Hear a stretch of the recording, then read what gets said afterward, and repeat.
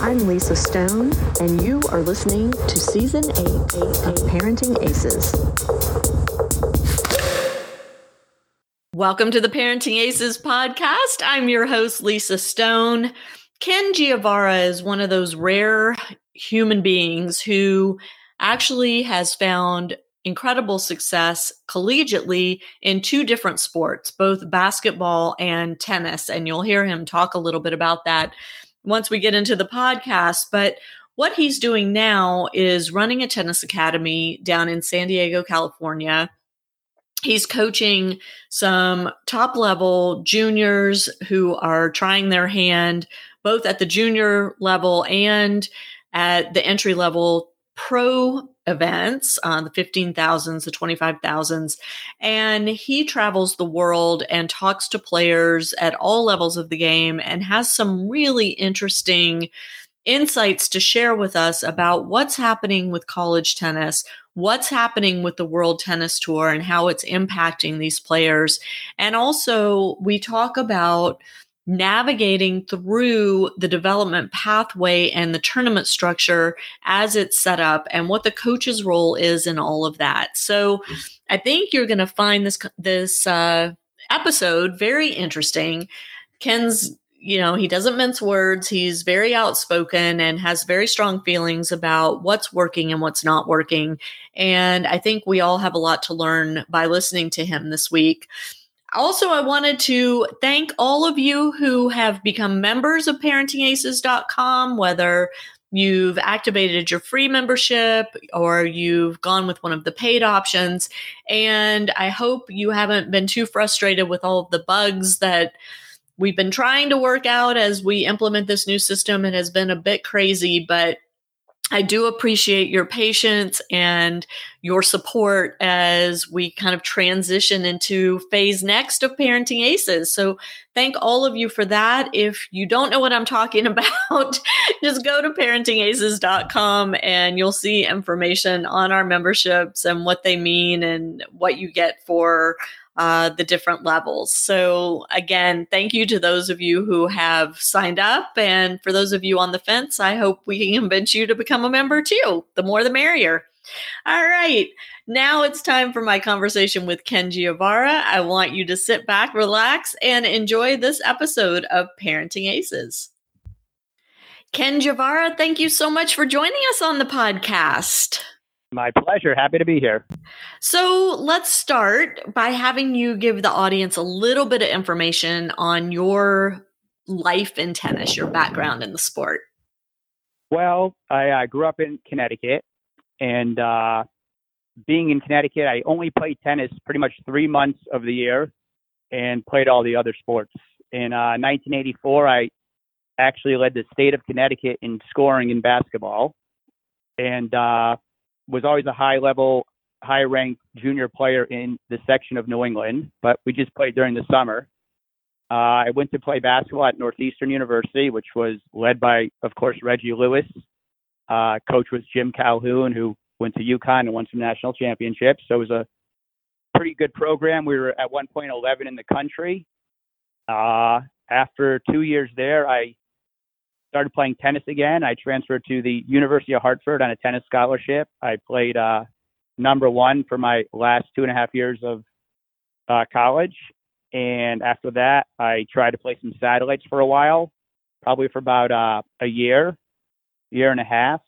And then I did this with my brother. My brother was up to about 700 in the world. He was player of the decade in the Big South Conference in 1980 to the 90s. So the family played a lot of tennis, but again, we just played pretty much 3 months a year. So after graduating college and playing the Pro Tour, I moved out to San Diego and I opened up a tennis academy. How come you quit playing professionally? Did you get injured or what happened there? It was at that point when I stopped playing tennis. When I was playing junior tennis, everyone had a wood racket and was like pushing their brains out. And I was very good, very athletic at running back and forth and getting the ball over the net with topspin. I played with a Western grip. Every single coach I had at that time tried to change it. So I was good at running down balls and keeping the ball in play. And then when I took those 3 years off to just dedicate myself to basketball and I came back to tennis, it was like Agassi hit the scene, and the pace of the ball and the pace of the hit went up so much in terms of pace and speed that I was just so far behind. I just could not catch up to that level after taking that much time off. And even grinding as hard as I try to grind, it was just too tough for me to make it at that level, playing my style after taking those 3 years off. Yeah, it was too hard. Yeah, the game just changed, and yeah, I mean, that's crazy. And so now you have an academy in San Diego. You work with junior players, college-bound junior players, kind of the whole range. Right. And you're working with your niece who's doing very well. You're traveling all over the place with her.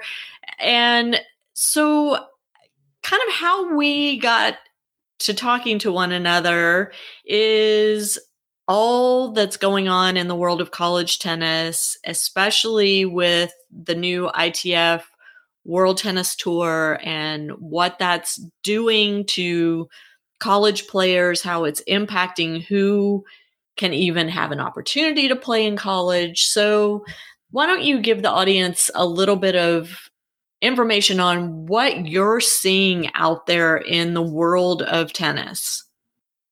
Okay. Well, first off, we have a fairly big academy here. A lot of great players. Like you said, I work with my niece, Haley Giavara, who I think on tennis recruiting as a senior, she's 11 in the country right now. Blue chip, going to go to Cal. We're playing a lot of the 25,000s and 60,000s and 15,000s. And she got her first top 300 WTA win a couple weeks ago in Rancho Santa Fe. Worked with Brandon Nakashima, who was one of the best juniors in the world. So our program is really, really good, really solid, really competitive. But navigating through like what you're talking about, it's a very complex and tough to sometimes figure out how the best way to go through that part of it. Not the forehands, not the backhands, not the footwork, not the tactics, just the whole other part of it of navigating a kid through it properly. I mean, just take Haley.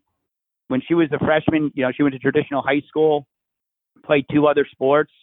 When she was a freshman, she was probably 400 on tennis recruiting. But she wanted to go to 4 years high school and was going to develop later just for the game we were building. And then take a kid like Brandon, he was number 1 in every age group he played and all the higher age groups. So it could be done in multiple ways, but everyone has to navigate through this other part of the sport, which is people get caught up and can't find the forest through the trees. They just can't figure it out. So, I mean, just basically with the college thing, and we started talking about why so many international players, why aren't there so many American players, and just getting right into it. The sport is becoming, the collegiate sport, Division I, is becoming way more international. I think last year, the numbers were in the top 25 women in the country, there were 19 international players and 6 Americans. And for the men, there were 18 international players and 7 Americans. So I really started looking into this and doing some research. And basically, there are 2 rules that the NCAA has in terms of eligibility requirements that kind of contradict themselves and are way more beneficial to an international player. The first one is, once you enter high school, you have 4 years to graduate high school. And then after that, a tennis player can only take 6 months off after graduation. Every other sport is 1 year in Division I athletics. Even hockey, I believe, is 2 years. But, that gives a kid a chance to mature, a chance to grow up, a chance to make decisions. If you graduate early, what have you. But the 6-month rule is if you play tournaments after that 6 months, you lose eligibility. You lose college matches that you could play, even if you are still a junior and only playing junior tournaments, not even professional tournaments. So that 6-month rule is strict, and this was changed probably like 6 or 7 years ago to stop more international players coming. And it was a year. But what happened was the exact opposite happened. Now, tennis, men's and women's, has the highest international athletes that play in any of the sports. And the percentage keeps increasing every year, where the amount of international players just goes up and up. So I mean, the second part. Well, I was going to say, you can go to a Division I college match now between two different schools, and there may not be a single American player on the court. That is 100% correct. Yeah. And believe me, you can say the American system, you can say the American coaches, you can say all these things that we hear, which might be true, might not.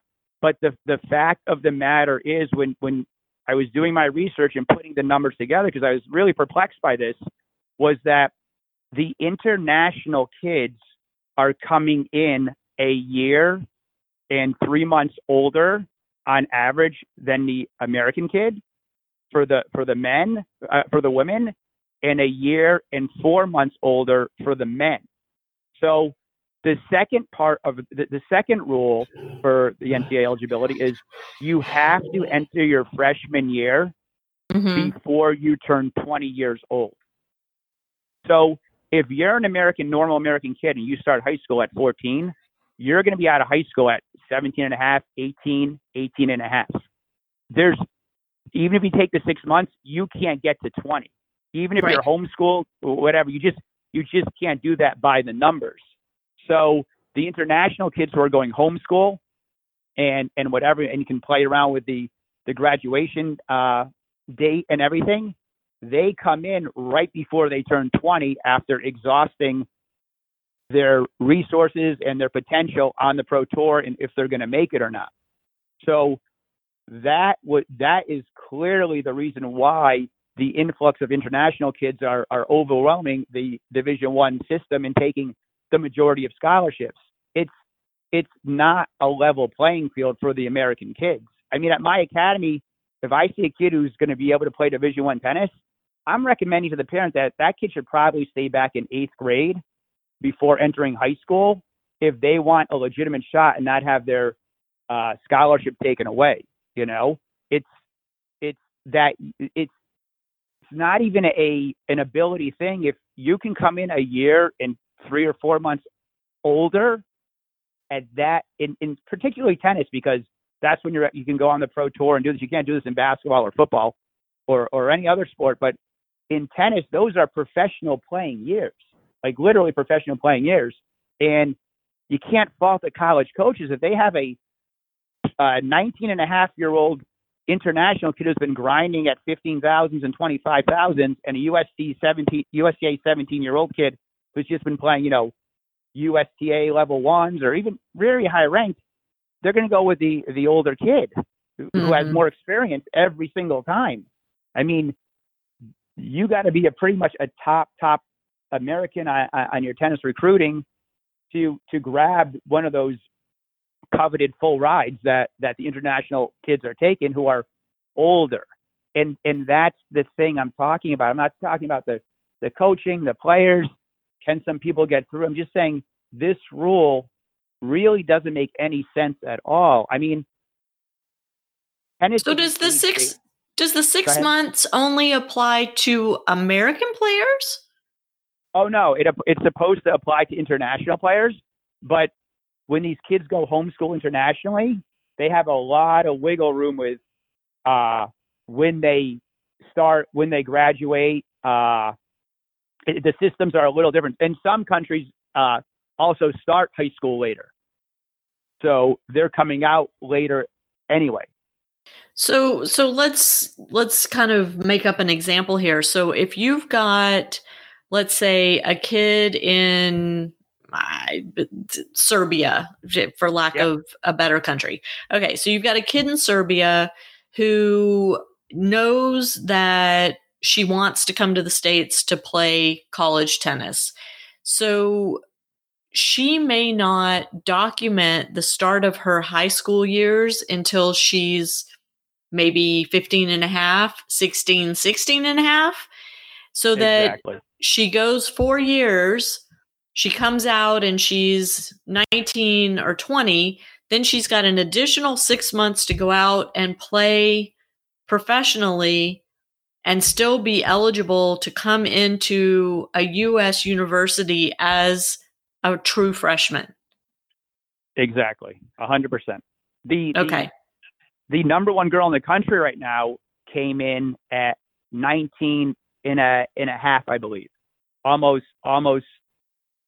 I believe her birthday was like in April, or maybe like April-ish. But she came in and she, I mean, as a freshman, she's a really good player. The number one college girl you're talking about. Yes, correct. She came in at so she'll graduate college at like 23 and like 3 months, and that's pretty much impossible for any American under any circumstance to graduate at that age under these rules. If you go 4 years straight, right, within 4 years, right. Correct. So what impact is this having? I mean, you go all over the world. You talk to players all over the world. What are you hearing out there from the international players and the American players? Well, when you talk to the international players, well, first off, within the last year, I traveled to like 9 15,000, 5 25,000, 1 100,000, 2 USTA level ones, a couple 60,000s with my players. So I'm really out there talking to the American players, the American parents, the American coaches, the international players, international parents, and international coaches. This is right in my wheelhouse where I have been for the past 2 years. And the international kids, they just think it's a complete joke. They think it's ridiculous. They get to stay out there and play way longer, and because there's so many more of those level tournaments in those countries and around those countries, they have so much more access to playing professional tennis earlier and playing higher level competition. So when you said earlier, like, what if an international kid with a idea of wants to play Division I tennis? These kids, coaches, parents, they're really at 16, 17.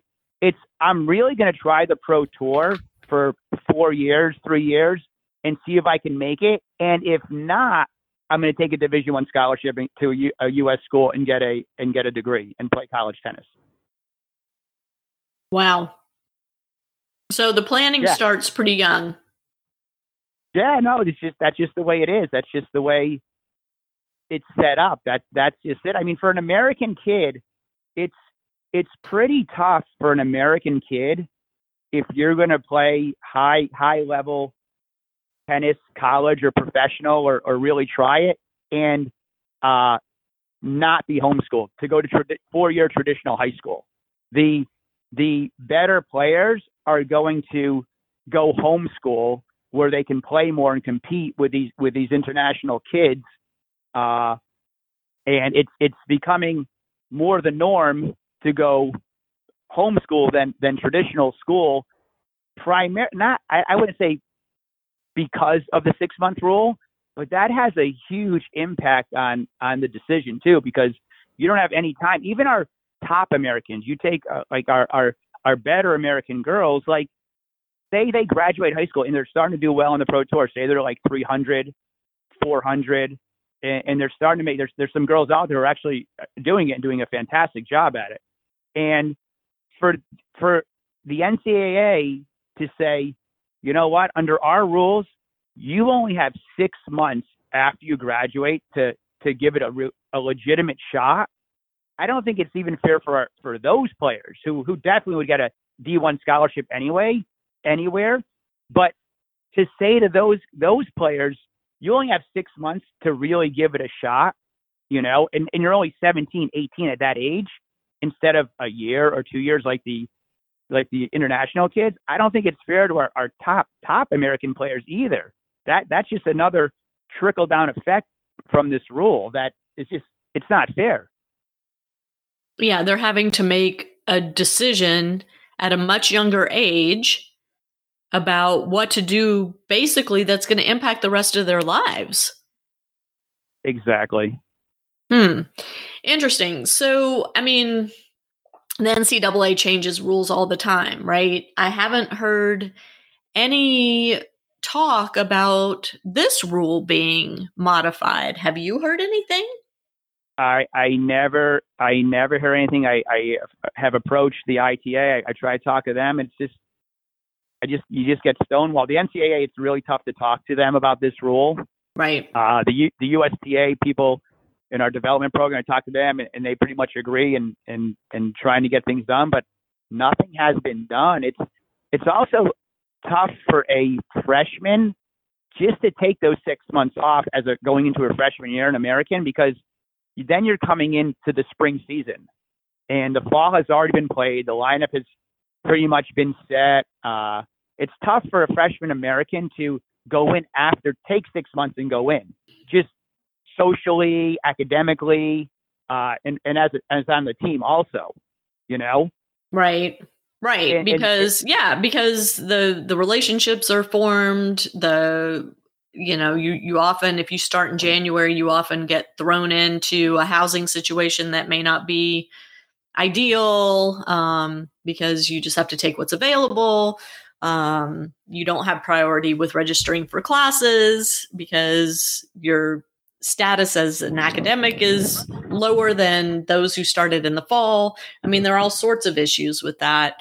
And yeah, it does. I mean, talking with you about this, it seems to make so much more sense for there to be a 1 year grace period instead of forcing these kids to start mid-year with their university. Yeah, no one is going to start mid-year and say, okay, I'm just going to try pro tennis for 6 months and see what happens, and then go into school in January.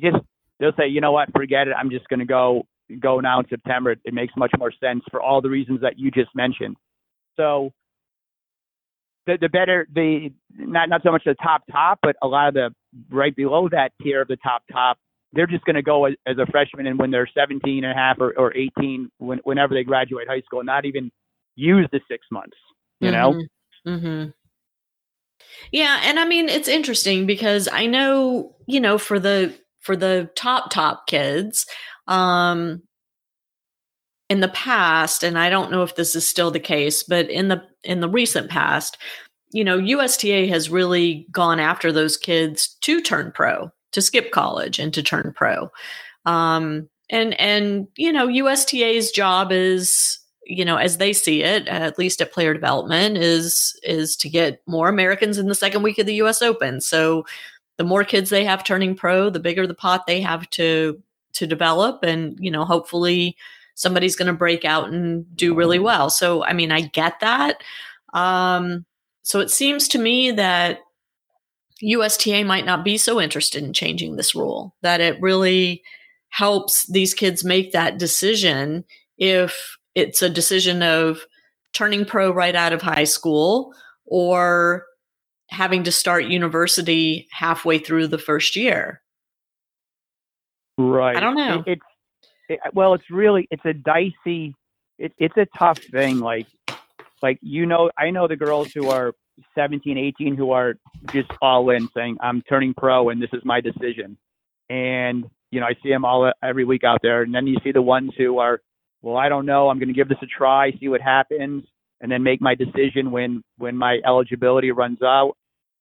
And I have to make a decision. You see it. I mean, just from my niece's perspective, she was totally a late bloomer. She wasn't on the USTA's radar as a 12 and under, 14 under, 16 under, whatever. But she's a late bloomer, and she's someone who could really benefit from from that year. And I'm not even sure the year is the solution, because then it could still be, the numbers could still be fudged around.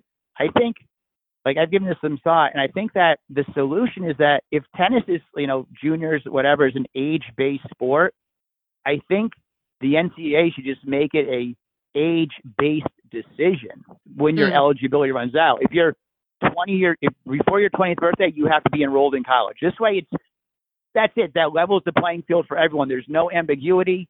There's no speculation. There's no getting around this, getting around that. It's you take away the 6-month rule or the year rule, and you just make it, by the time you're 19 or 20, you have to be enrolled in college, and that's the rule.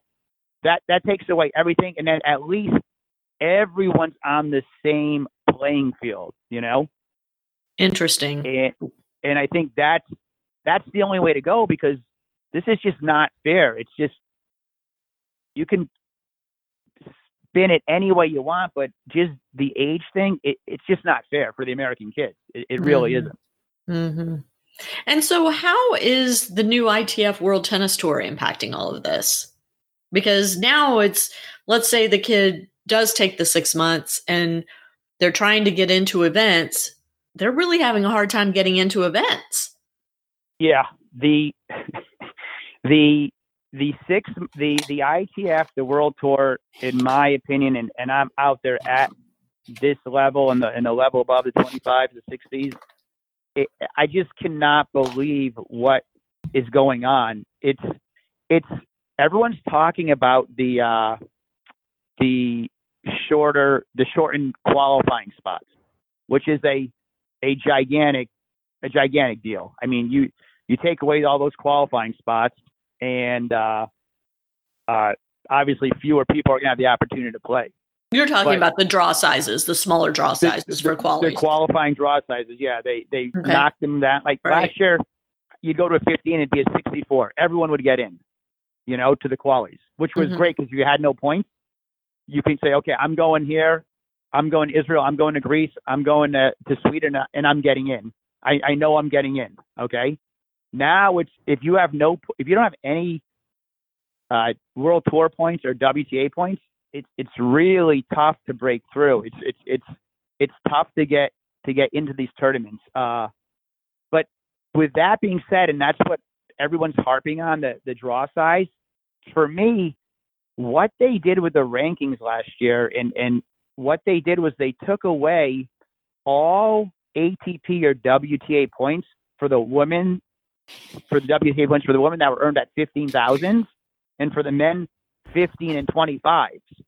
So what that did for all those men and women who are out there who are grinding, so I had one player who had 12 WTA singles points, but they're all at 15,000. So she was about 980 on the WTA tour computer. They take those points away, and then players who only had 3 WTA points, but they earned them at a 25,000, suddenly jump to 700 in the world without playing a match or anything. So if you earned all your points at 15,000 or the majority of your points, you got crushed. And those are the people who are just like, don't know what to do. So the WTA rule is that you have to earn at least 1 WTA point in 3 different tournaments, or 10 points at 1 tournament to be on the WTA computer. So all those players who were on the computer last year from earning their points at 15s, they got totally wiped off and and pretty much you have to start over. But these girls can't get into the 25s anymore. Right. So all the girls who were ranked like 1,200 last year, but had 3 WTA points because they got them at a 25K. You don't have to win a match. If you're in the main draw of a 25K, you automatically get 1 WTA point. So they could have got wild cards or what have you. And if they were 1,200 and had 3 points, they jumped to 850 now on the WTA tour. So those players are all ahead on the acceptance list. And the acceptance list is gold. That's how you get into these tournaments. So what's happening, and getting back to the point of who's getting in and how it's impacting, is that the girls who are, say, like 24 years old, 25 years old, 26 years old, 27, 28, who have been out there on the tour for a while and did have some WTA points last year, they're getting richer because now all the other players were taken out, so they jumped up 300, 400 spots on the computer and can get into the 25s and keep getting points. So it's the girls and boys who are just coming out of college who have to start from zero. There's no way you're going to get into a 25 without a ranking. It'd be pretty tough. Mm-hmm. So you're going to have to go try to get a world tour ranking to get into the 25s. So that for me is like the craziest part of the whole deal. The trying to navigate yourself through the pathway of what has to be done. It's really difficult in terms of how these players got a magical bump, how these players were taken out. And if you went to the men's 15,000 or a men's 25,000 last year or a women's 15,000, it's the same players who are playing the higher level tournaments who are playing the 15s or 25s for the men and the 15s for the women. It was the same pool of players. It wasn't like a different pool of players. And if you were ranked, higher than 800, you couldn't play 15,000s. Everyone was playing every tournament, the 15s and the 25s. Do you know what I'm saying? Right. So it's like, if you just were able to get into a 25 and get a point, or get your points, then that was a great position to be in. I mean, I had one player who ended up, after the points transferred, she was like 300 on the world tour ranking, and she couldn't get into a tournament, a 25, until March of this year. So it was like you're on a total holding. It's like you're going backwards. Right. And now the players are trying to determine, like it's a mess out there. Now the players are trying to determine should I go and play 15,000s and try to get into the top 120, 150 of the World Tour rankings, which will get me into a 25, which the numbers are lower. Like you have to be at least top 100 to get into one of those 5 open spots that they give you. Or do I just keep trying to get into these 25s? It's no one really knows what to do and how the decisions are made. And it's a total mess out there. So, I mean, this is all paralleling what's going on with the proposed USTA junior comp structure, where there are going to be 2 rankings and you have to make a decision about which ranking list you're going to focus on, because you can't focus on both. And are you going to gamble and try and be at the top of the real ranking list, or are you going to gamble and play in your section and hope that you get to the top of that kind of second level ranking list, which is still being called an NSL, but it's based on your sectional play and your national play, where the real NSL is based only on national play. I mean, it's so confusing. And it sounds like what's going on there and what's going on with the World Tennis Tour all starts with the fact that there's 2 rankings that you have to figure out how to navigate. Yes. The navigating through the USTA system, it's a little bit different for me. I think the priority when I have a kid who's 10, 12, 14, whatever, like at our academy, we really focus on development, technical development, and what's going to be best for the kid when they're 17, 18 down the road. And I've lost a lot of kids because they're not winning in the 12s or 14s as much as other places. But at that age, you really got to focus on the developmental side of what's happening with the kids. And navigating the part that you're talking about is just it's a whole different, like it has changed and switched so much that you have to be on top of it. You have to know what tournaments will get you into the nationals, because you want to play the better competition. You want to advance as a player. You want to always make sure you're moving north, not south or east or west. Right. And you want to, and navigating that part of it is just like it's just another part of the sport that we have to deal with as coaches, as parents, and as players. So you got to sit down and make a plan as to why you're playing this tournament, what points will this give you, what national ranking will this get you, can you get into your national level 2s and 3s, can you get into your national level 1s, do you want to play sectionals and just try to get on high on the endorsement list as you can and try to get in with the well, there's not going to be an endorsement list anymore. That's going away. But if this passes, yes. Yeah, if you're but there will still be quotas. So yes, right. So that's just another part of it that it's confusing. It's a tough part of our sport, but it's just like we're at the mercy of these decision makers, and sometimes you go backwards. Like this person who I was talking about on the tour last year, like she spent so much money playing 15s and trying to get her ranking up. It was like a waste of money. And it's the same thing with the juniors. You don't know. I know like a couple of years ago when they switched the rule to like 20% of the points transfer up to the higher age group and nationally, that changed everyone's strategy. That changed my strategy. That changed how I would guide a kid through the process of getting through the junior ranks and trying to play a level 1 national when they're ready as soon as possible. You want to play. These kids want to play the level 1 nationals. They're prestigious events. The best of the best are there, and you've got to navigate through that point system of what will get you there as you either way. And that's the key to the USTA, navigating through that.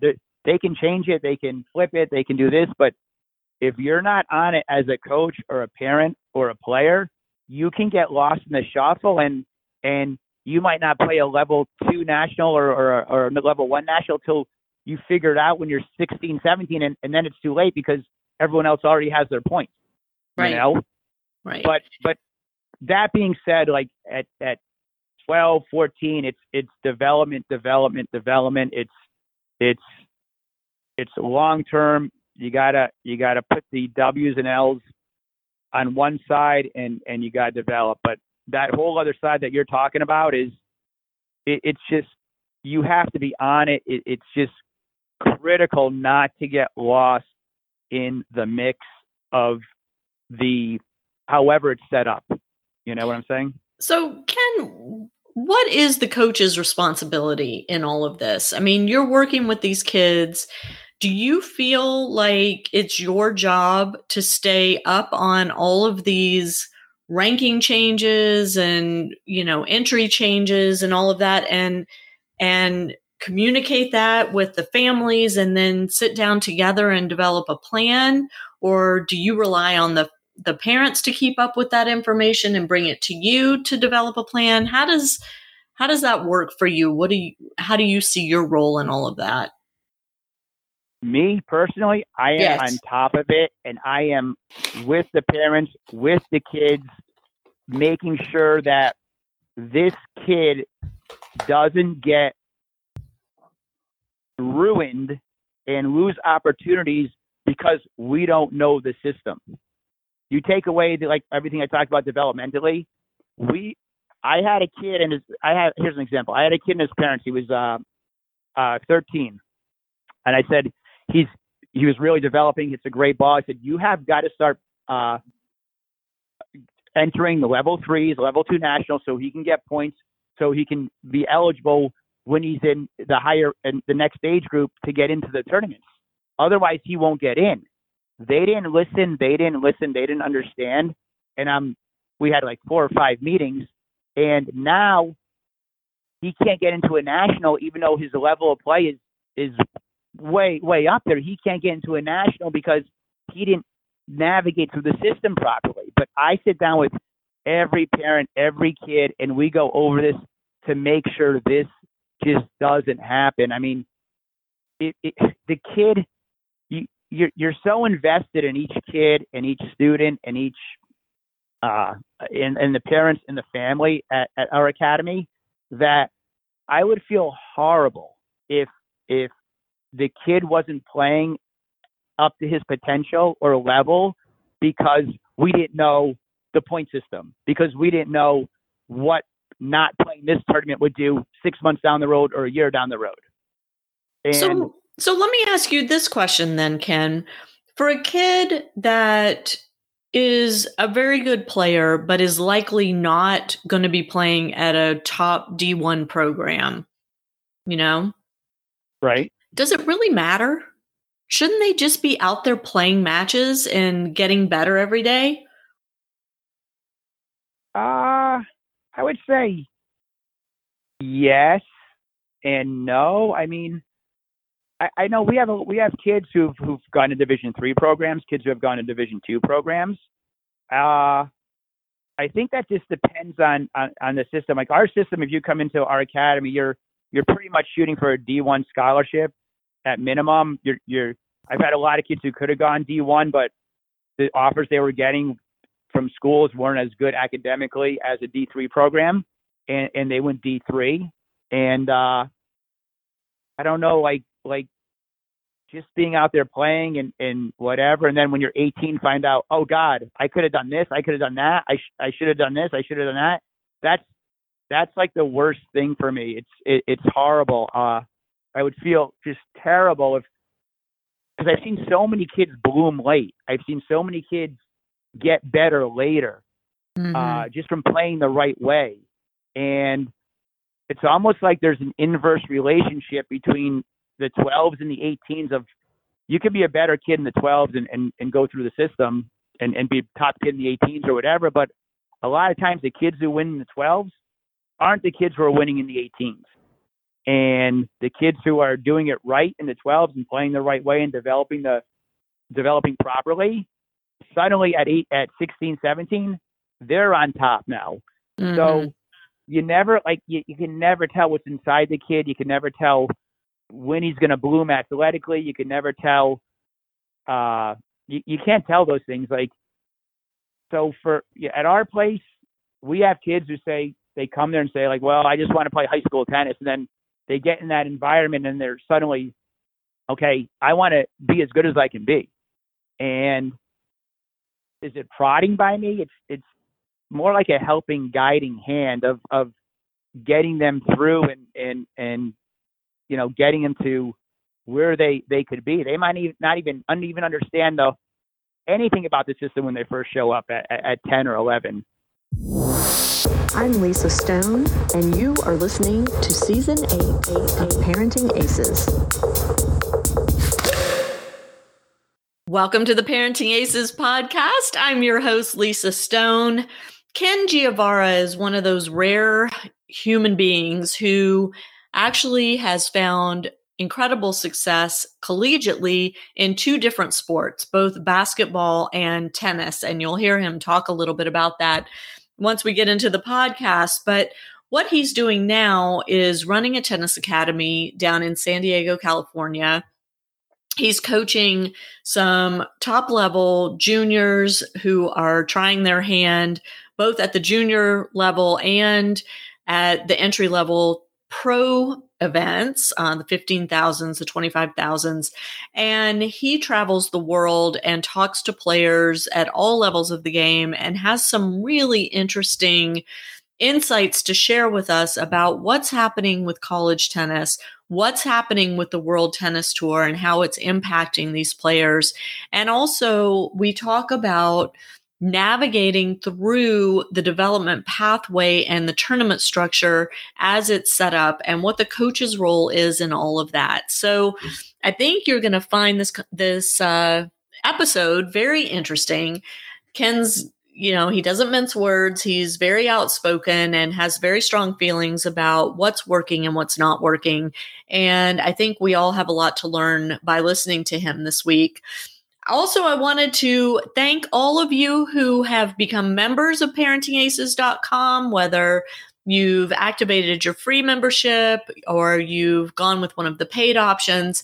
And I hope you haven't been too frustrated with all of the bugs that we've been trying to work out as we implement this new system. It has been a bit crazy, but I do appreciate your patience and your support as we kind of transition into phase next of Parenting Aces. So thank all of you for that. If you don't know what I'm talking about, just go to parentingaces.com and you'll see information on our memberships and what they mean and what you get for the different levels. So again, thank you to those of you who have signed up. And for those of you on the fence, I hope we can convince you to become a member too. The more, the merrier.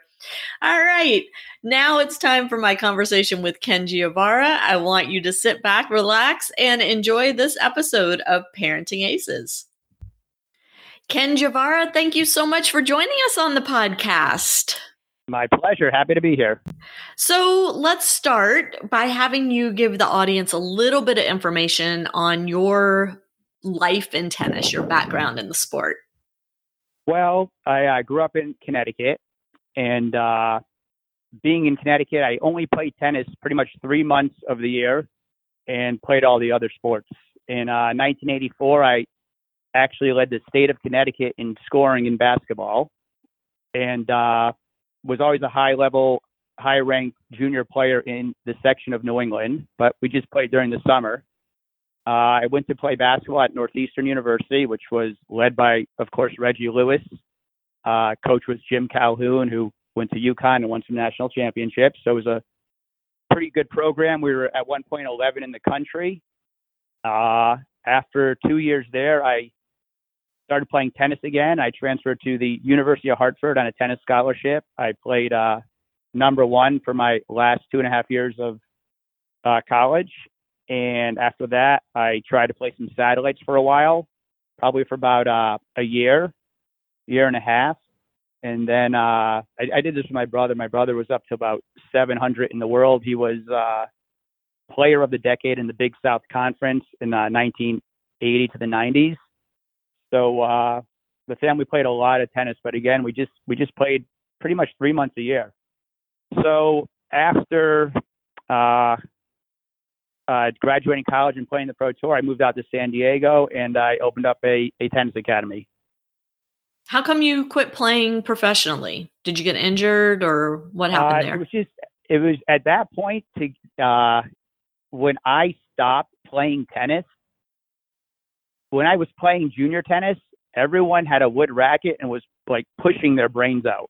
And I was very good, very athletic at running back and forth and getting the ball over the net with topspin. I played with a Western grip. Every single coach I had at that time tried to change it. So I was good at running down balls and keeping the ball in play. And then when I took those 3 years off to just dedicate myself to basketball and I came back to tennis, it was like Agassi hit the scene and the pace of the ball and the pace of the hit went up so much in terms of pace and speed that I was just so far behind. I just could not catch up to that level after taking that much time off. And even grinding as hard as I try to grind, it was just too tough for me to make it at that level playing my style after taking those 3 years off. Yeah, it was too hard. Yeah, the game just changed and yeah, I mean, that's crazy. And so now you have an academy in San Diego. You work with junior players, college-bound junior players, kind of the whole range. Right. And you're working with your niece who's doing very well. You're traveling all over the place with her. And so kind of how we got to talking to one another is all that's going on in the world of college tennis, especially with the new ITF World Tennis Tour and what that's doing to college players, how it's impacting who can even have an opportunity to play in college. So why don't you give the audience a little bit of information on what you're seeing out there in the world of tennis. Okay. Well, first off, yeah, we have a fairly big academy here. A lot of great players. Like you said, I work with my niece, Haley Giavara, who I think on tennis recruiting as a senior, she's 11 in the country right now. Blue chip, going to go to Cal. We're playing a lot of the 25,000s and 60,000s and 15,000s. And she got her first top 300 WTA win a couple weeks ago in Rancho Santa Fe. Worked with Brandon Nakashima, who was one of the best juniors in the world. So our program is really, really good, really solid, really competitive. But navigating through like what you're talking about, it's a very complex and tough to sometimes figure out how the best way to go through that part of it. Not the forehands, not the backhands, not the footwork, not the tactics, just the whole other part of it of navigating a kid through it properly. I mean, just take Haley. When she was a freshman, she went to traditional high school, played 2 other sports. When she was a freshman, she was probably 400 on tennis recruiting. But she wanted to go to 4 years high school and was going to develop later just for the game we were building. And then take a kid like Brandon, he was number 1 in every age group he played and all the higher age groups. So it could be done in multiple ways, but everyone has to navigate through this other part of the sport, which is people get caught up and can't find the forest through the trees. They just can't figure it out.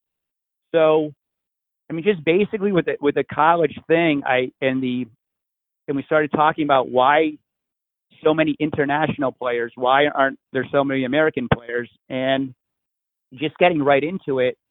The sport is becoming, the collegiate sport, Division I, is becoming way more international. I think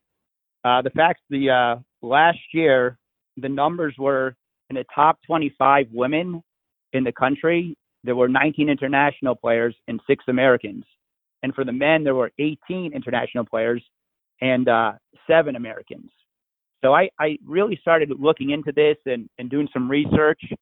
And basically, there are 2 rules that the NCAA has in terms of eligibility requirements that kind of contradict themselves and are way more beneficial to an international player.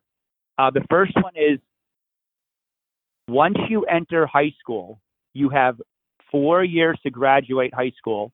And then after that, a tennis player can only take 6 months off after graduation.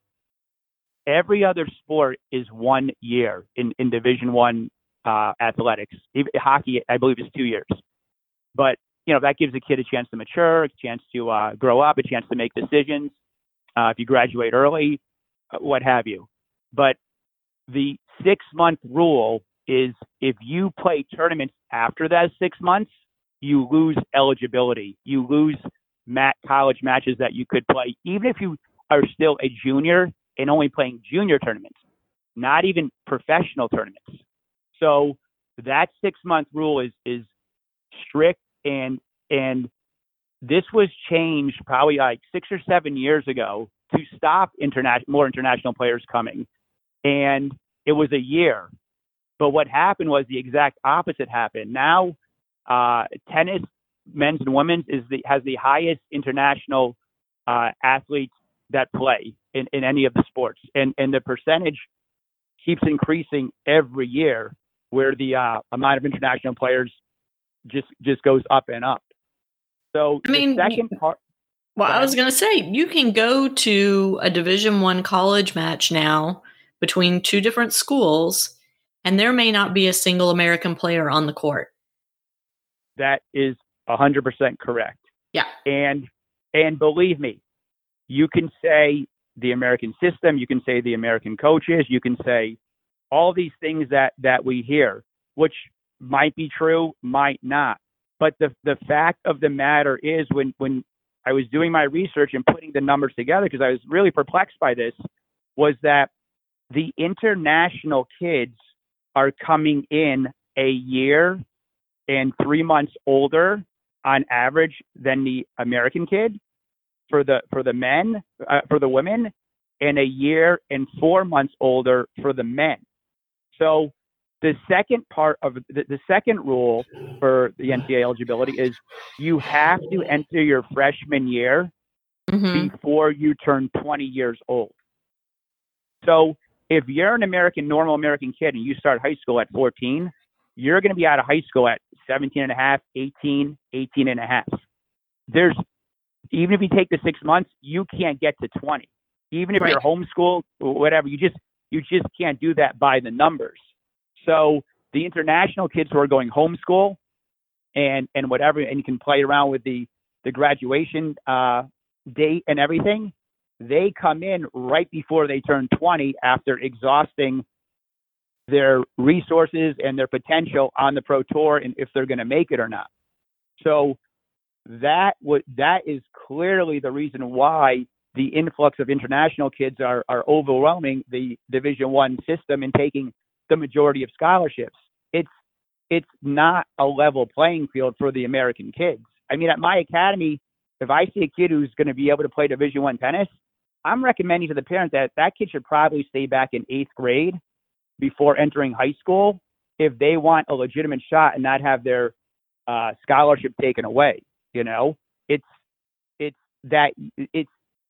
not even an ability thing. If you can come in a year and 3 or 4 months older at that, in particularly tennis, because that's when you can go on the Pro Tour and do this. You can't do this in basketball or football or any other sport, but in tennis, those are professional playing years, like literally professional playing years. And you can't fault the college coaches if they have a 19-and-a-half-year-old international kid who's been grinding at 15,000s and 25,000s, and a USTA 17-year-old kid who's just been playing, USTA level ones or even very high ranked. They're going to go with the older kid who has more experience every single time. I mean, you got to be pretty much a top American on your tennis recruiting to grab one of those coveted full rides that the international kids are taking who are older. And that's the thing I'm talking about. I'm not talking about the coaching, the players. Can some people get through? I'm just saying this rule really doesn't make any sense at all. I mean, tennis. So does the 6 months only apply to American players? Oh no, it's supposed to apply to international players, but when these kids go homeschool internationally, they have a lot of wiggle room with when they graduate. The systems are a little different. And some countries also start high school later. So they're coming out later anyway.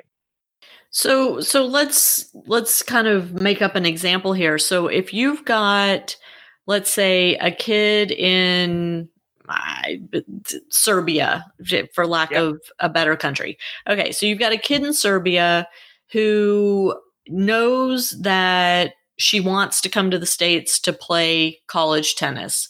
So she may not document the start of her high school years until she's maybe 15 and a half, 16 and a half.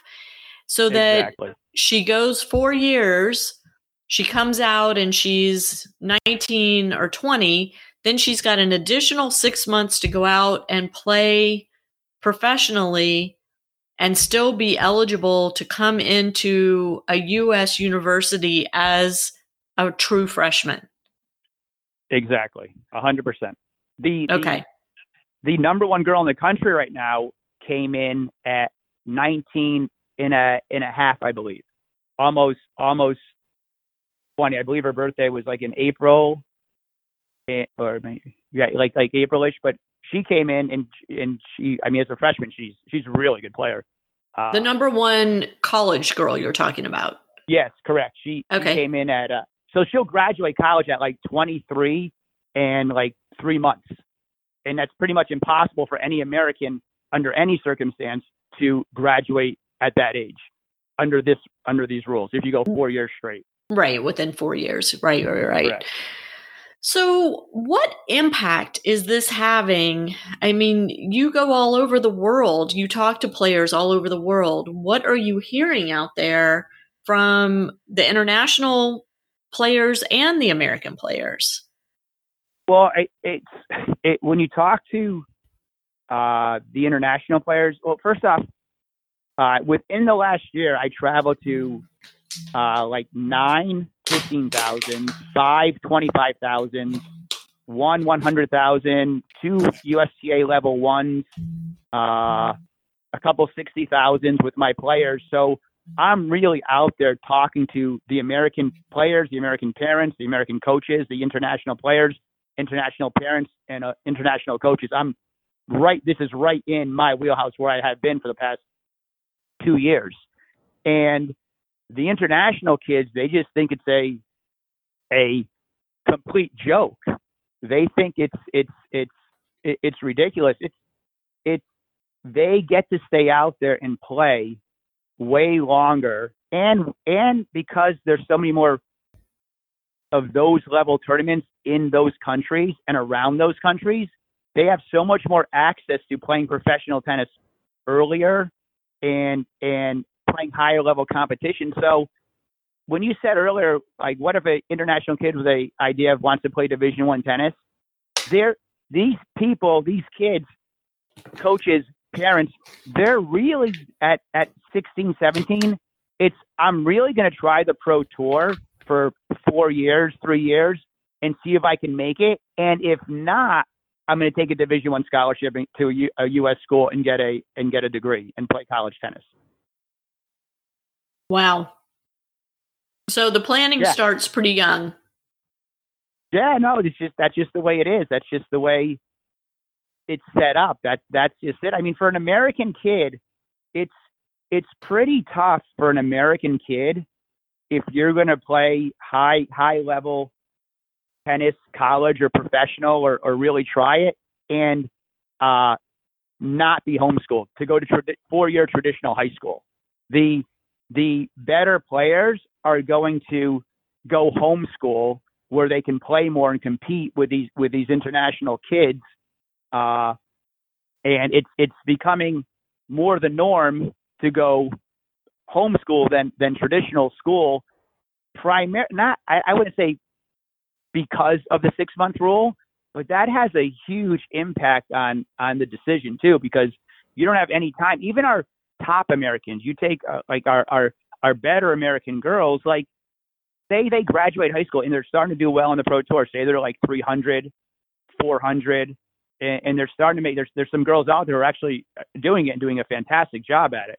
And for the NCAA to say, you know what, under our rules, you only have 6 months after you graduate to give it a legitimate shot. I don't think it's even fair for those players who definitely would get a D1 scholarship anyway, anywhere. But to say to those players, you only have 6 months to really give it a shot, you know, and you're only 17, 18 at that age, instead of a year or 2 years like the international kids. I don't think it's fair to our top American players either. That's just another trickle down effect from this rule that it's not fair. Yeah, they're having to make a decision at a much younger age about what to do, basically, that's going to impact the rest of their lives. Exactly. Interesting. So, I mean, the NCAA changes rules all the time, right? I haven't heard any talk about this rule being modified. Have you heard anything?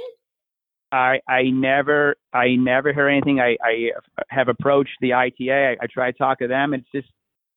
You just get stonewalled. The NCAA, it's really tough to talk to them about this rule. Right. The USTA people in our development program, I talk to them and they pretty much agree and trying to get things done, but nothing has been done. It's also tough for a freshman just to take those 6 months off as going into a freshman year in American, because then you're coming into the spring season and the fall has already been played. The lineup has pretty much been set. It's tough for a freshman American to go in after, take 6 months and go in, just socially, academically, and as on the team also, you know? Right. Right. Because the relationships are formed, you often, if you start in January, you often get thrown into a housing situation that may not be ideal, because you just have to take what's available. You don't have priority with registering for classes because your status as an academic is lower than those who started in the fall. I mean, there are all sorts of issues with that. And yeah, it does. I mean, talking with you about this, it seems to make so much more sense for there to be a 1 year grace period instead of forcing these kids to start mid-year with their university. Yeah, no one is going to start mid-year and say, okay, I'm just going to try pro tennis for 6 months and see what happens, and then go into school in January. They'll say, you know what, forget it. I'm just going to go now in September. It makes much more sense for all the reasons that you just mentioned. So the better, not so much the top, but a lot of the right below that tier of the top, they're just going to go as a freshman, and when they're 17 and a half or 18, whenever they graduate high school, not even use the 6 months, you know? Mm-hmm. Yeah. And I mean, it's interesting because I know, for the top kids, in the past, and I don't know if this is still the case, but in the recent past, USTA has really gone after those kids to turn pro, to skip college and to turn pro. And USTA's job is, as they see it, at least at player development, is to get more Americans in the second week of the US Open. So the more kids they have turning pro, the bigger the pot they have to develop. And, hopefully somebody's going to break out and do really well. So, I mean, I get that. So it seems to me that USTA might not be so interested in changing this rule, that it really helps these kids make that decision if it's a decision of turning pro right out of high school or having to start university halfway through the first year. Right. I don't know. It's a dicey, it's a tough thing. I know the girls who are 17, 18 who are just all in saying, I'm turning pro and this is my decision. And, I see them every week out there. And then you see the ones who are, well, I don't know, I'm going to give this a try, see what happens, and then make my decision when my eligibility runs out. And I have to make a decision. You see it. I mean, just from my niece's perspective, she was totally a late bloomer. She wasn't on the USTA's radar as a 12 and under, 14 under, 16 under, whatever. But she's a late bloomer, and she's someone who could really benefit from that year. And I'm not even sure the year is the solution, because then the numbers could still be fudged around. I think, I've given this some thought, and I think that the solution is that if tennis is, juniors, whatever, is an age-based sport, I think the NCAA should just make it a age-based decision when your eligibility runs out. If you're before your 20th birthday, you have to be enrolled in college. This way, that's it. That levels the playing field for everyone. There's no ambiguity. There's no speculation. There's no getting around this, getting around that. It's you take away the 6 month rule or the year rule, and you just make it, by the time you're 19 or 20, you have to be enrolled in college, and that's the rule. That takes away everything, and then at least everyone's on the same playing field, Interesting. And I think that's the only way to go, because this is just not fair. It's just, you can spin it any way you want, but just the age thing, it's just not fair for the American kids. It really isn't. Mm-hmm. And so how is the new ITF World Tennis Tour impacting all of this? Because now let's say the kid does take the 6 months and they're trying to get into events. They're really having a hard time getting into events. Yeah. the ITF, the World Tour, in my opinion, and I'm out there at this level and the level above the 25s, the 60s. I just cannot believe what is going on. It's everyone's talking about the shortened qualifying spots, which is a gigantic deal. I mean, you take away all those qualifying spots, and obviously fewer people are going to have the opportunity to play. You're talking about the draw sizes, the smaller draw sizes for qualities. The qualifying draw sizes, yeah. They knocked them down. Like last year, you'd go to a 15, it'd be a 64. Everyone would get in, to the qualies, which was great because you had no points. You can say, okay, I'm going here. I'm going to Israel. I'm going to Greece. I'm going to Sweden, and I'm getting in. I know I'm getting in, okay? Now if you don't have any World Tour points or WTA points, it's really tough to break through. It's tough to get into these tournaments. But with that being said, and that's what everyone's harping on, the draw size. For me, what they did with the rankings last year, and what they did was they took away all ATP or WTA points for the women, for the WTA points for the women that were earned at 15,000, and for the men 15 and 25. So what that did for all those men and women who are out there who are grinding, so I had one player who had 12 WTA singles points, but they're all at 15,000. So she was about 980 on the WTA tour computer. They take those points away, and then players who only had 3 WTA points, but they earned them at a 25,000, suddenly jump to 700 in the world without playing a match or anything. So if you earned all your points at 15,000 or the majority of your points, you got crushed. And those are the people who are just like, don't know what to do. So the WTA rule is that you have to earn at least 1 WTA point in 3 different tournaments, or 10 points at 1 tournament to be on the WTA computer. So all those players who were on the computer last year from earning their points at 15s, they got totally wiped off and and pretty much you have to start over. But these girls can't get into the 25s anymore.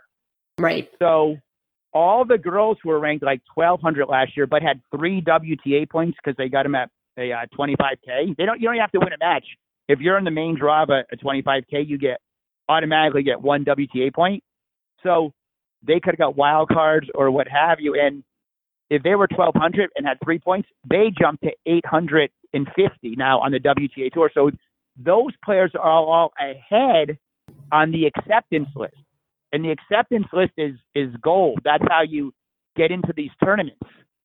So what's happening, and getting back to the point of who's getting in and how it's impacting, is that the girls who are, say, like 24 years old, 25 years old, 26 years old, 27, 28, who have been out there on the tour for a while and did have some WTA points last year, they're getting richer because now all the other players were taken out, so they jumped up 300, 400 spots on the computer and can get into the 25s and keep getting points.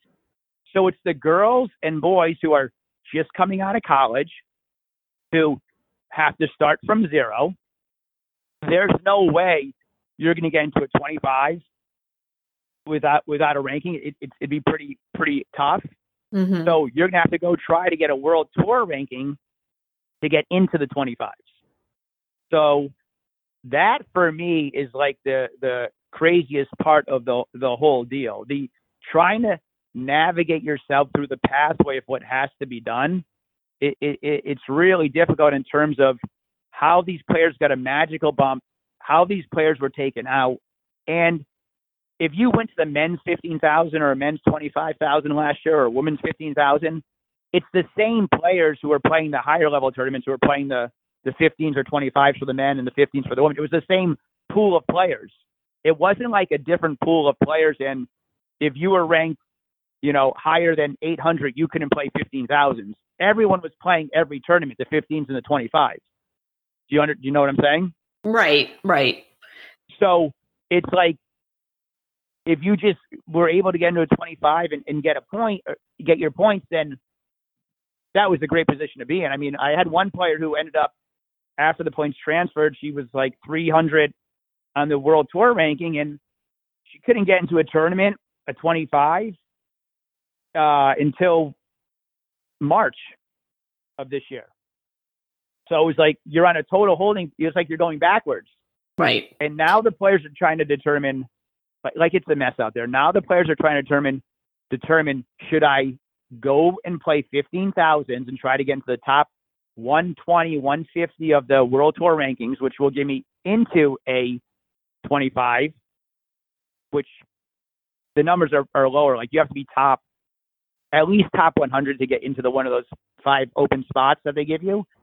Or do I just keep trying to get into these 25s? It's no one really knows what to do and how the decisions are made. And it's a total mess out there. So, I mean, this is all paralleling what's going on with the proposed USTA junior comp structure, where there are going to be 2 rankings, and you have to make a decision about which ranking list you're going to focus on, because you can't focus on both. And are you going to gamble and try and be at the top of the real ranking list, or are you going to gamble and play in your section and hope that you get to the top of that kind of second level ranking list, which is still being called an NSL, but it's based on your sectional play and your national play, where the real NSL is based only on national play. I mean, it's so confusing. And it sounds like what's going on there and what's going on with the World Tennis Tour all starts with the fact that there's 2 rankings that you have to figure out how to navigate. Yes. The navigating through the USTA system, it's a little bit different for me. I think the priority when I have a kid who's 10, 12, 14, whatever, like at our academy, we really focus on development, technical development, and what's going to be best for the kid when they're 17, 18 down the road. And I've lost a lot of kids because they're not winning in the 12s or 14s as much as other places. But at that age, you really got to focus on the developmental side of what's happening with the kids.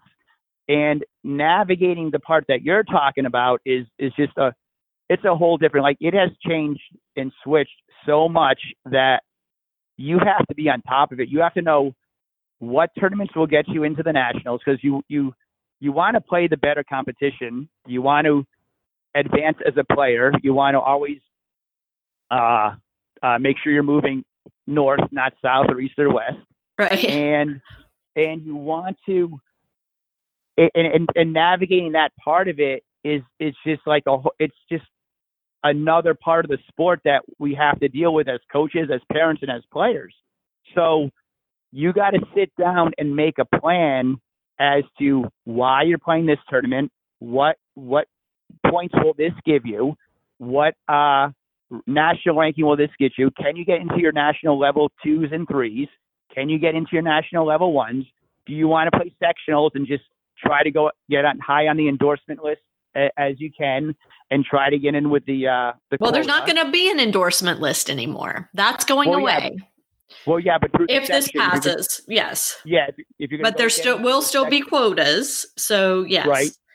So that's just another part of it that it's confusing. It's a tough part of our sport, but it's just like we're at the mercy of these decision makers, and sometimes you go backwards. Like this person who I was talking about on the tour last year, like she spent so much money playing 15s and trying to get her ranking up. It was like, a waste of money. And it's the same thing with the juniors. You don't know. I know, like a couple of years ago when they switched the rule to like 20% of the points transfer up to the higher age group and nationally, that changed everyone's strategy. That changed my strategy. That changed how I would guide a kid through the process of getting through the junior ranks and trying to play a level one national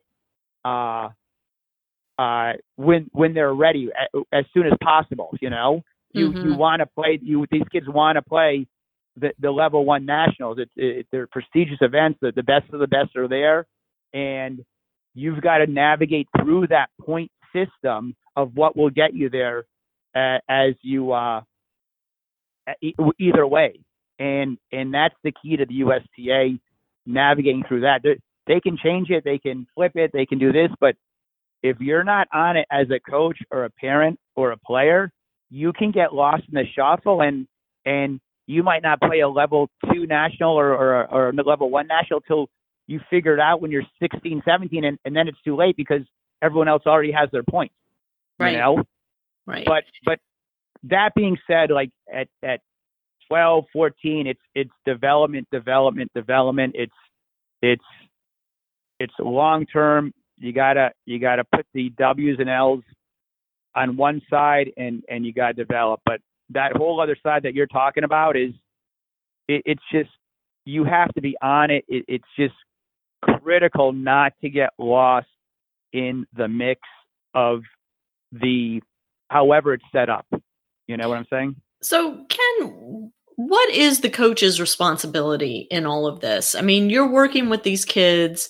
Do you feel like it's your job to stay up on all of these ranking changes and, entry changes and all of that and communicate that with the families and then sit down together and develop a plan? Or do you rely on the parents to keep up with that information and bring it to you to develop a plan? How does that work for you? How do you see your role in all of that? Me personally, I am on top of it, and I am with the parents, with the kids, making sure that this kid doesn't get ruined and lose opportunities because we don't know the system. You take away everything I talked about developmentally. I had a kid, and here's an example. I had a kid and his parents. He was 13, and I said he was really developing. It's a great ball. I said you have got to start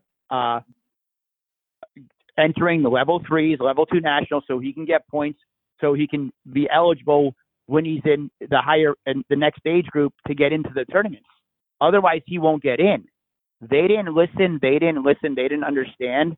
And we had like 4 or 5 meetings, and now he can't get into a national, even though his level of play is way up there. He can't get into a national because he didn't navigate through the system properly. But I sit down with every parent, every kid, and we go over this to make sure this just doesn't happen. I mean, the kid, you're so invested in each kid and each student and each and the parents and the family at our academy that I would feel horrible if the kid wasn't playing up to his potential or level because we didn't know the point system, because we didn't know what not playing this tournament would do 6 months down the road or a year down the road. And so let me ask you this question then, Ken. For a kid that is a very good player, but is likely not going to be playing at a top D1 program, Right. Does it really matter? Shouldn't they just be out there playing matches and getting better every day? I would say yes and no. I mean, I know we have kids who've gone to Division III programs, kids who have gone to Division II programs. I think that just depends on the system. Like our system, if you come into our academy, you're pretty much shooting for a D1 scholarship at minimum. I've had a lot of kids who could have gone D1, but the offers they were getting from schools weren't as good academically as a D3 program, and they went D3. And I don't know, like just being out there playing and whatever. And then when you're 18, find out, oh God, I could have done this, I could have done that, I should have done this, I should have done that. That's like the worst thing for me. It's horrible. I would feel just terrible because I've seen so many kids bloom late. I've seen so many kids get better later, just from playing the right way. And it's almost like there's an inverse relationship between the 12s and the 18s of you could be a better kid in the 12s and go through the system and be top kid in the 18s or whatever. But a lot of times the kids who win in the 12s aren't the kids who are winning in the 18s. And the kids who are doing it right in the 12s and playing the right way and developing properly, suddenly at 16, 17, they're on top now. So you never, you can never tell what's inside the kid. You can never tell when he's going to bloom athletically. You can never tell, you can't tell those things. So at our place, we have kids who say, they come there and say well, I just want to play high school tennis. And then they get in that environment and they're suddenly, okay, I want to be as good as I can be. And is it prodding by me? It's more like a helping, guiding hand of getting them through and getting them to where they could be. They might not even understand anything about the system when they first show up at 10 or 11. And you gotta, if you're a coach, you have an academy, you've got to do everything you can. You got to understand everything. You got to be educated on all this material just for the kid. And I mean, just out of curiosity, how do you educate yourself? Because I mean, from what I've seen, the coaching organizations, the certifying organizations don't teach this stuff. No, you have to really care about what you're doing, and you have to care about the kids because all the information is out there. All the rules aren't hidden, the pathways aren't hidden, the structures aren't hidden. Everything's out there. So you just have to be on it. You also have to have an eye of when the kid's ready to do this tournament. When he's ready to play this tournament. What's holding him back here. You have to be on it. I mean, I'm on the. I don't know. I probably drive my wife crazy because I'm on the computer looking at this stuff all night and figuring it out and trying to see how to get around it and what's the best tournaments for our 50 players individually to play and where they should be and what their goals are for next year. So, the information's out there. It's a lot of work, but if you're going to get into this coaching business and you're going to go at it 100%, it's just what you have to do. How is UTR? Besides the X's and O's. Yeah. How is UTR impacting all of this in your experience? Both at the junior level and the professional level. UTR. Well, my opinion of UTR was, first off, the people at UTR are just amazingly good at marketing and running a business. Like what they've been able to accomplish in such a short time in this, especially the United States tennis market, it's just been mind-boggling to me. It's amazing at how much of a chunk of the tennis world they've taken from their system. It's amazing to me. And my opinion of UTR, it started as a rating system. If Joe wants to play Frank, they have this little rating, and they can find a match wherever they want in the country, and you can always find the player. Correct? Correct. And now they've segued into seedings that tournaments are based on your UTR rating, the USTA tournaments. And they run their own tournaments. Like they have tournaments in Southern California, San Diego, where it's a decision. Should I play a USTA tournament or should I play the UTR this weekend? And I'm like, with no bias, no whatever, I'm thinking, well, even to be thinking that there's a choice, the USTA were ranking and playing level 1 nationals and playing level 2s. I'm even like, making a choice in my head, well, which one would be better? It just shows how the UTR has just wedged themselves into the tennis world. It's amazing. I don't, as far as the rating system, the ranking, the algorithm they use, I don't know. To me, tennis is based on wins and losses, and to be rewarded for playing close matches and being downgraded for losing to someone lower than you, like, that doesn't make sense. I mean, I had a player who she played a 15,000 in Israel, lost in the quarters of singles, lost in the semis of doubles, flew on the red eye to Sweden to play the qualifying the next day, played a girl who was maybe a point and a half below her, on no sleep, no horrible food, went out there, lose it indoors, and Israel was outdoors, fast surface, different surface, goes out there, wins the match, but it goes 3 sets, and she actually gets downgraded on UTR. Mm-hmm.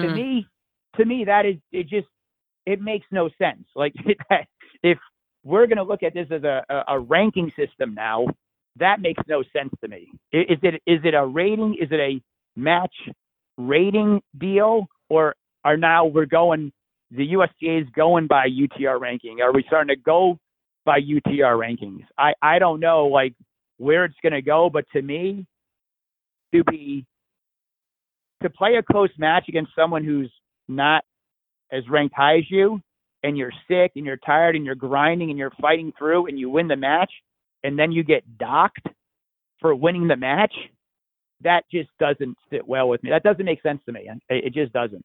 But what they've done as a business, I'm telling you, like,